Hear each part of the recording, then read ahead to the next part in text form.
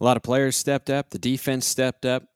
How exactly did the coaches perform against Utah? Here we go. You are Locked On Ducks, your daily podcast on the Oregon Ducks, part of the Locked On Podcast Network, your team every day.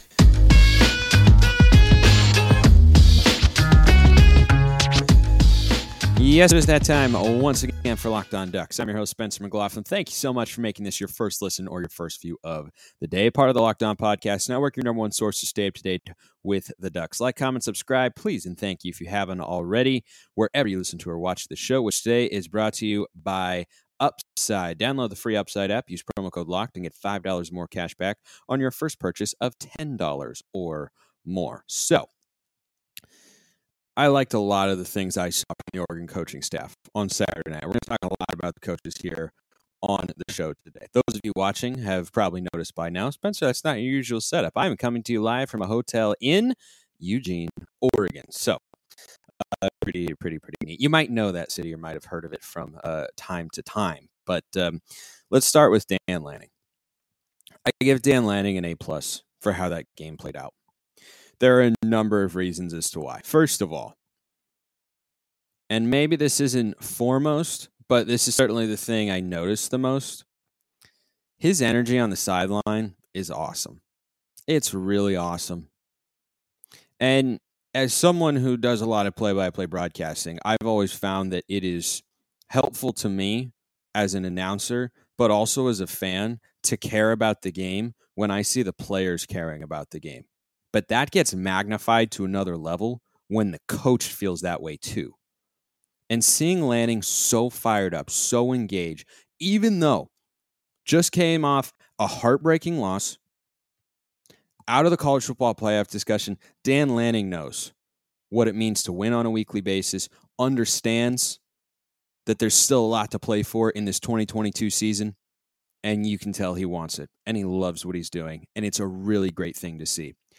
And when you look at how last year's Utah games played out, it felt, you can speculate for as long as you'd like as to why. But in both games, it felt like Oregon showed up and wasn't fully ready. Did you ever for a moment, a single moment in that game, feel like Oregon wasn't ready? Like they weren't prepared? Like the guys didn't understand what the assignment was? Like there wasn't an attitude about it? One thing I loved about the comments I've seen from Lanning going into that game and then coming out of it as well, I don't think he hid from the fact that last year was a double calamity against the Utes. Was never close, was never competitive. He wasn't a part of that, but a lot of his players were. And to me, that Oregon team played as a unit on both sides, whether it was Bo Nix's gritty toughness, the defense's physicality and tenacity, whatever you want to talk about. They played like a team that was avenging a loss from last year and also getting back on track after last week. And they were playing with that sort of attitude. And one of the most important responsibilities of a head coach is establishing a strong culture. And Dan Lanning has clearly got that off to a really good start here at Oregon. Because you're going up against a team that beat you down twice, not once, but twice last year, and you're coming off of a heartbreaking, crushing loss to your spirited rival. And you came out, and from the first snap, it felt like it was going to be different. And it was. And it was very different. So on that note, I give Dan Lanning an A+. Because a good or a great team, a good or a great program, when you go through challenges, when you go through tough times, they're to respond. And that was a response. And that starts with the head coach. He came out after the Washington game, said that's 100% on me. It's probably, not 100, but a lot of it in many ways was. And guess what?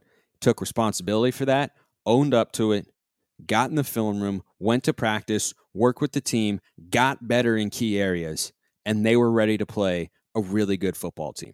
Utah is going to end the year, once they thrash Colorado this week, as the best 9-3 team we've seen in quite some time. probably since Oregon in 2015 with Vernon Adams.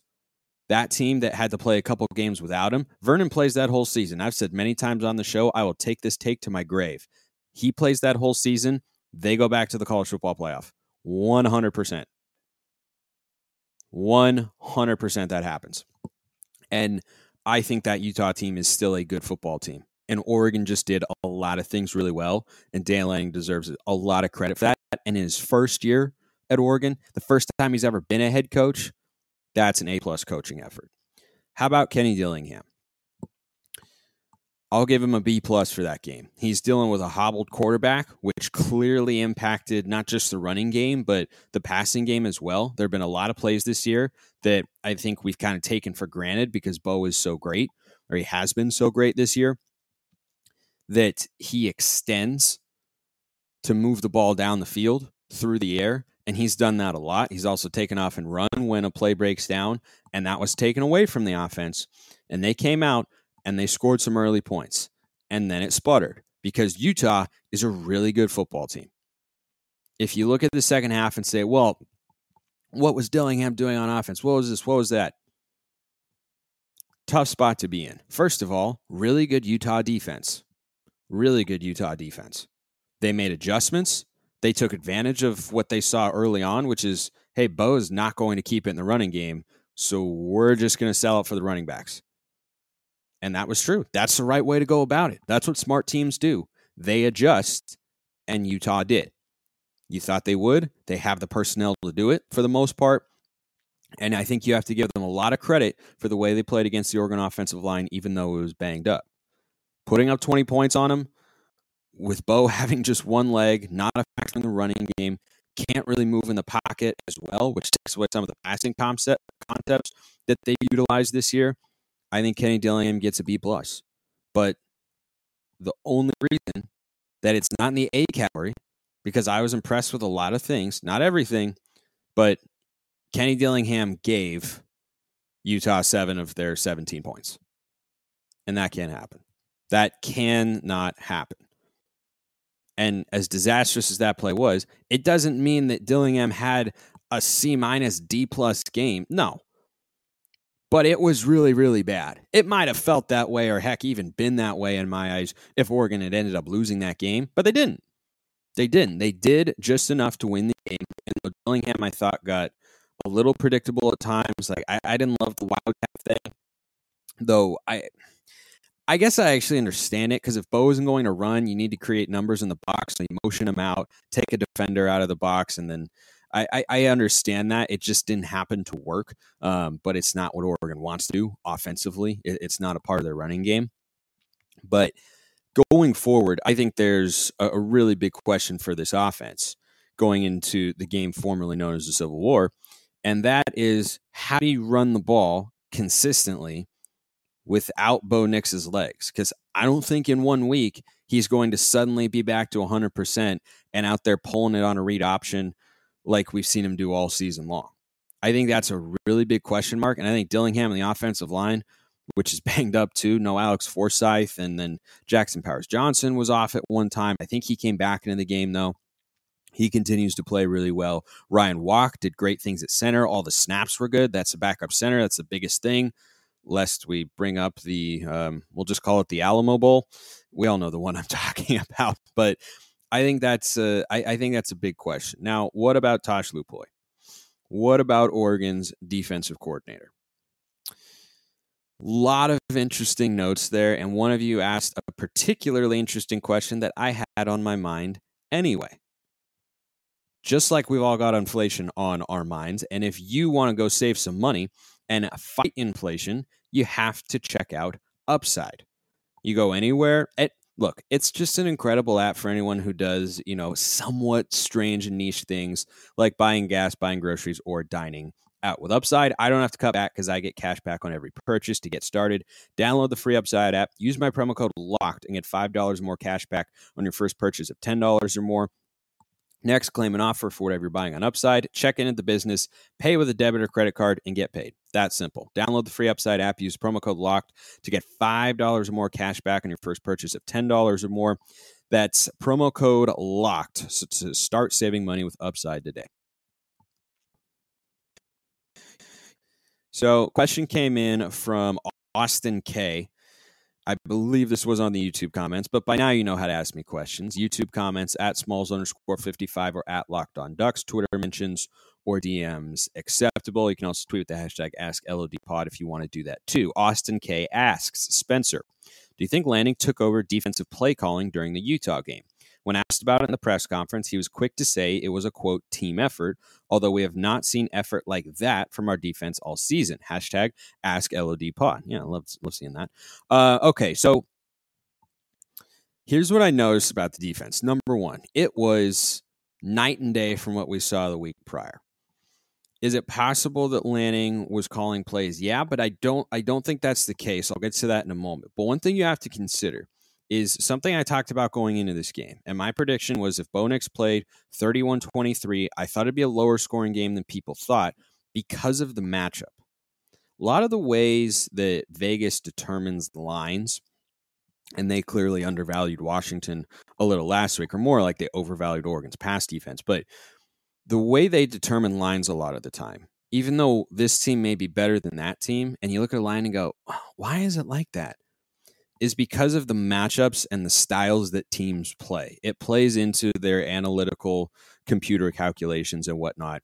And it's something that you should always consider as well when thinking about, how Oregon will match up against a particular team.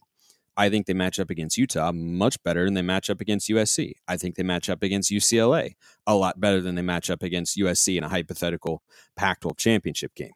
And for what it's worth, since it is Beaver Week, I think they match up well with Oregon State's offense, which I think is just kind of a lesser version of what Utah does. They run a lot of the same formations, a lot of the same personnel, same philosophy, same kind of limited weapons on the outside. I think Utah's actually got more weapons in the passing game. Their best offensive players are running back in Damian Martinez, we'll talk about later in the week. But the note that you have to start with there is, well, Oregon's defense was so much better this week. Lanning must have been calling plays. Not necessarily, because that's just a matchup philosophically and personnel-wise that suits this Oregon defense better. And that's an area that in a couple years, when Lanning and Lupoy can really sink their teeth into recruiting and implementing their system, getting guys who fit what they want to do on that side of the ball, hopefully this won't be as much of a concern. But that's where you start. The next step, because I had the same thought, like, man, you had 3 interceptions of a really good quarterback who was first-team All-Pac-12 a year ago.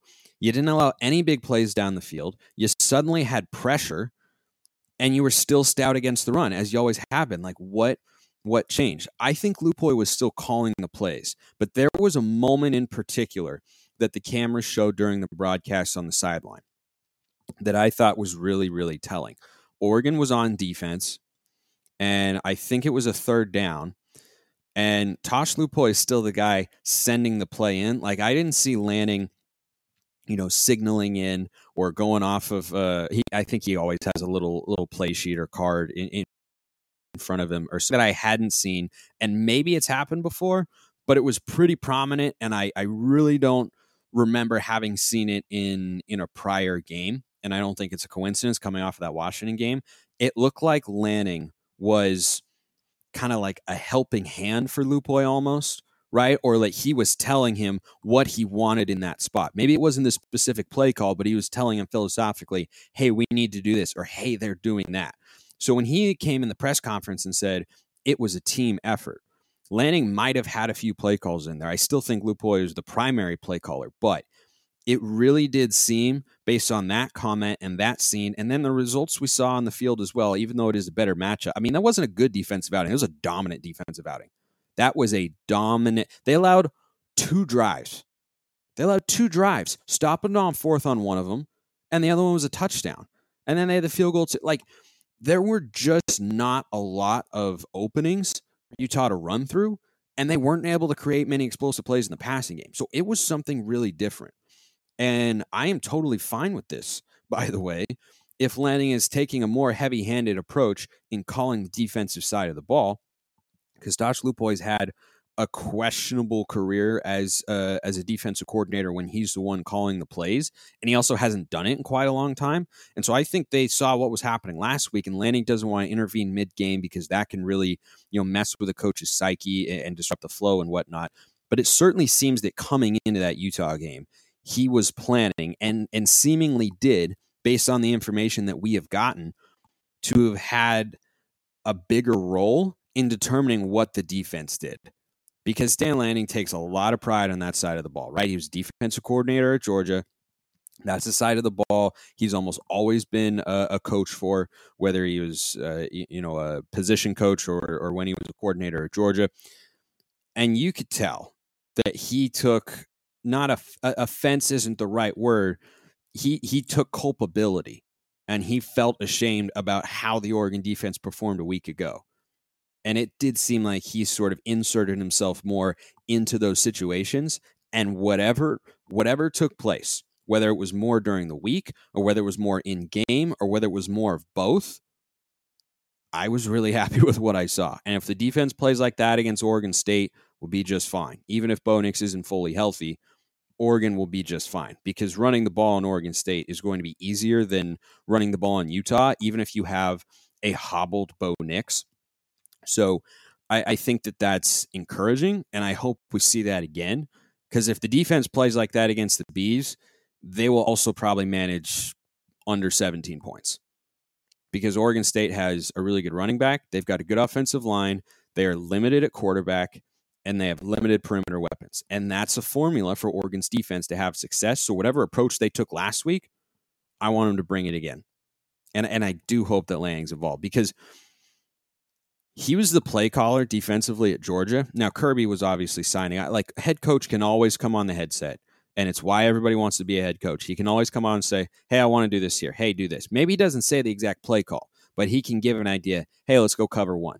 Or, when he's talking with his offensive coordinator, hey, there's a weakness at this part of the defense. Let's get an outside zone, or let's run or something like that. That can always take place, and it does, which is why you don't hold a coach accountable for just one side of the ball.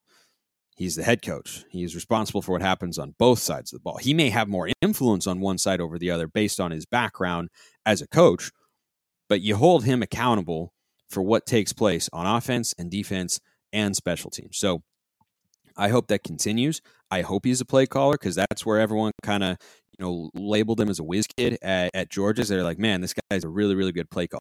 If Kirby Smart trusts you to call plays, and you have that sort of success with, they had a bunch of elite personnel, but having elite personnel doesn't matter unless you have a great play caller. Go look at Texas A&M. So I think that is a good sign for Oregon's defense moving forward. But I'm curious if we see those similar sorts of moments this week against Oregon State, where it looks like Lanning is going, hey, Tosh, we're going to do this, or this is what we want to do here.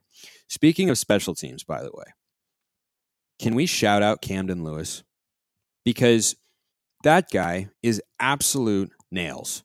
Stud, reliable, good leg, making his extra points and making all his field goals.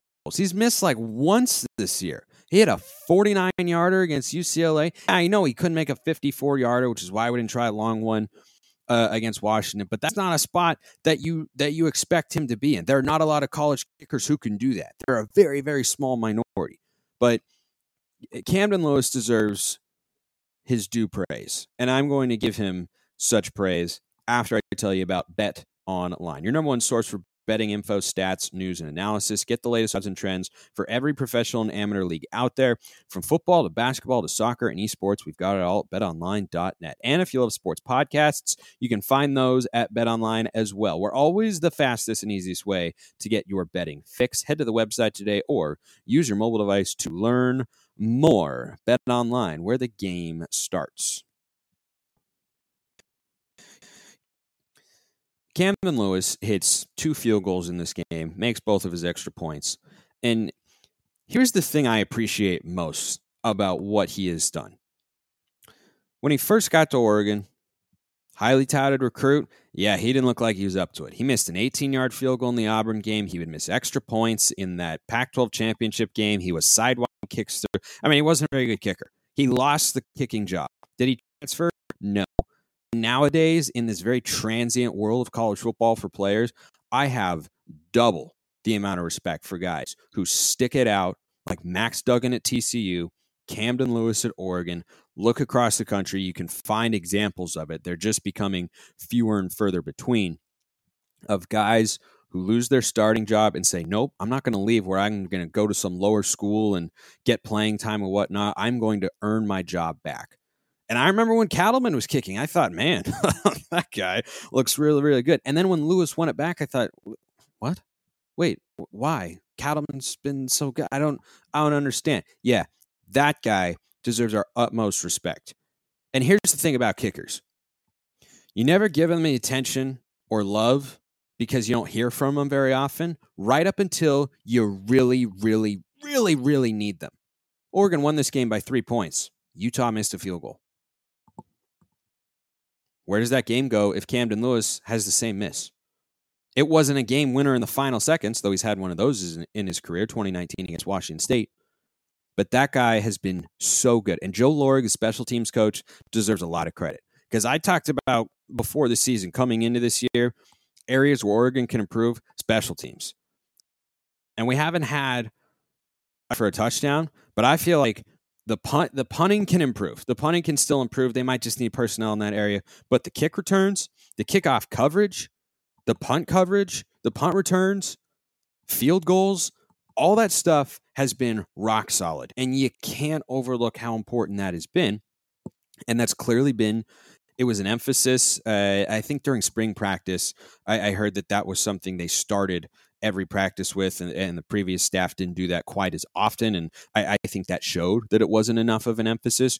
But special teams, you need them to be special in a few critical moments, and they get overlooked right up until you really, really need them. And Camden Lewis specifically has been at the head of it. I think Boyle's done a nice job generating touchbacks on the kickoffs too. But I really am impressed with what Camden Lewis is doing, because the thing I appreciate most about him is he's given me confidence. Like when he goes out to kick a field goal, I expect him to make it. I expect him. I don't think he can make it. I don't want him to make it. I expect him to make it. And he has been. And he's been really, really good. Props to Camden Lewis. Guy is absolutely awesome. Joe Lorig, special teams coach. Quick note on Oregon basketball here before I answer a couple fun questions that I got from two of you, which I greatly appreciate. So Oregon basketball the other night on Sunday lost to number 3 Houston at home. I was able to watch a good amount of the game because Southern Utah women's basketball, who I'm in Eugene with for the game on Monday night, is they're playing the Ducks. So I was able to pop over and watch. And Oregon is not a team that is a world beater, but they're also not a bad team. Now, they played poorly against UC Irvine. They really, really did. They did not play poorly against Houston. They played quite well. Their defense is so good. They've got length. They've got athleticism. They're well coached, and they have an array of shot blockers and a lot of size. Kello Ware is huge, and Folly Dante is a monster. And defensively, that team is good enough to go to the Final Four. Defensively, here's the thing that's going to be a recurring theme as I continue to talk a little more basketball as the season goes on for Dana Altman's unit this year. They can't shoot. They do not have, at this point in time, they do not have good shooters. They're also still kind of lacking a number 1. Will Richardson's a good player, but he's a number 2. But they were 3 of 22 from beyond the arc, and Houston was 11 of 22. They made 11 or 12. That's your ball game. They lost by 10. They were in that game, but they just miss too many threes. They were 3 of 22. That is the only stat that matters. This team can win the Pac-12 because they are experienced, they are long, they are athletic, they are well coached. They just need to hit shots, and that's a big if. Going to be a recurring theme. Okay, let's get to a couple fun questions here. My guy, Beginner Catholic, wants to ask, while you were golfing in Hawaii, how many birdies did you make? And then also, what's your ideal Thanksgiving meal and Oregon game replay that I would want to have on while eating said meal? I played 3 rounds in Hawaii with my dad, which were awesome. I was playing at the Wailea Gold and Emerald courses. We played the Emerald twice and Gold once, both really, really fun if you ever get a chance. And I made 5 birdies the first day, still managed to shoot over par. That's kind of the summation of my game. I don't make enough boring pars, but then I did on the last day. And then I only had 1 the second day. And I only had 2 birdies on my final round, but then I didn't make any bogeys that day, which doesn't happen often, especially for me. It's usually a lot of birdies and a lot of bogeys when I go play golf. Anyway, ideal Thanksgiving meal. I am a traditionalist for Thanksgiving meals. I am very much so. My mom makes this killer Cajun turkey. Like it's not like too Cajun or too spicy. Like it's still a Thanksgiving turkey, but it's got this nice Cajun spice crust on the outside, and the gravy that comes with it has this kind of spicy herbal nature to it. It's the best turkey I've ever had. She makes it every year. Unfortunately, I won't be able to enjoy it this year. Maybe she'll mail me some leftovers and whatnot. But I'm a traditionalist on stuffing. I prefer stuffing that is baked inside the bird, gives it a texture and flavor that you don't get when you just make it in a baking dish in the oven, which can still be very good. But again, I like the stuffing the most that is cooked inside the bird. It is just, that is prime time stuff. Again, tradition. Well, actually, no. I would swap out mashed potatoes for something that we've been making for several years. And they're these they're essentially scallop potatoes. You know, they're cut into medallions, and then you layer them, or you put a cream and spice mixture on top as you put it in this dish, and then you put Parmesan cheese on top, and you broil that, get it nice and golden brown. So you have this kind of crispy cheese on top, and then the soft potatoes, and they're smooth and they're rich and they're creamy. I like those more than mashed potatoes, though I love a good mashed potato. But those potatoes au gratin are, I believe, what they're called, and they are sensational. I like a little cranberry sauce. Doesn't have to be anything fancy, you know, like preferably you make it yourself. My grandma makes great cranberry sauce. I like that on the turkey. And then I'm a double pie guy. I want to have 1 slice of pumpkin pie and then 1 slice of some other pie. Whether it's pecan, apple, Oreo, lot of different ways you can go there. But yeah, so I'm a traditionalist with all that sort of stuff. But that's kind of like my ideal meal. And then my mom makes these Parker House rolls that are to die. I mean, I could eat just those for Thanksgiving, call it a great meal. The guy who I'm rooming with, if you're walking on YouTube, is about to walk by in the background, so just don't be alarmed. He's cool enough. What Oregon game replay would I want to put on? I thought about this one. It's pretty tough. Like there's so many great games. It's just so many. You know the one I came back to? If I were eating a Thanksgiving meal and I had one Oregon football game to watch, I would go with the 2009 Civil War. It was Thanksgiving time, going against the Beavs, Rose Bowl on the line. I know that Rose Bowl didn't go how we wanted it to, but that game, having it all on the line right there, and 2 fourth down conversions on that final drive to ice the game, give me that one. A lot of good options. Hop in the YouTube comments. Let me know what games you guys would roll with. I would go with that one. That is forever one of my favorite Oregon football moments. Last one from my guy Peyton. What is your biggest what if for Star Wars? For example, what if Padme joined Anakin and went to the dark side? I understand the direction you were probably hoping I'd go with this question. Here's the biggest what if. What if they got competent writers and directors for the sequel trilogy? What if they didn't botch Finn's character? What if Rey was interesting?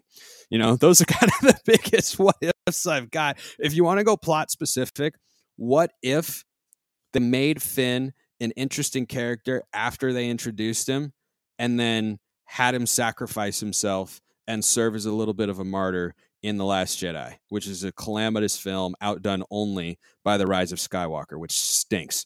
So that's kind of my biggest what if, is like, what if they actually wrote the sequels in an enjoyable fashion? All right, that's enough non-sports talk for the day. Keep the questions coming. As you can see, you can ask me about Oregon. You can ask me about something else if you so choose. Whatever it is, whenever it is. I appreciate everyone listening. I will see you next time. Have a wonderful rest of your day, and go Ducks.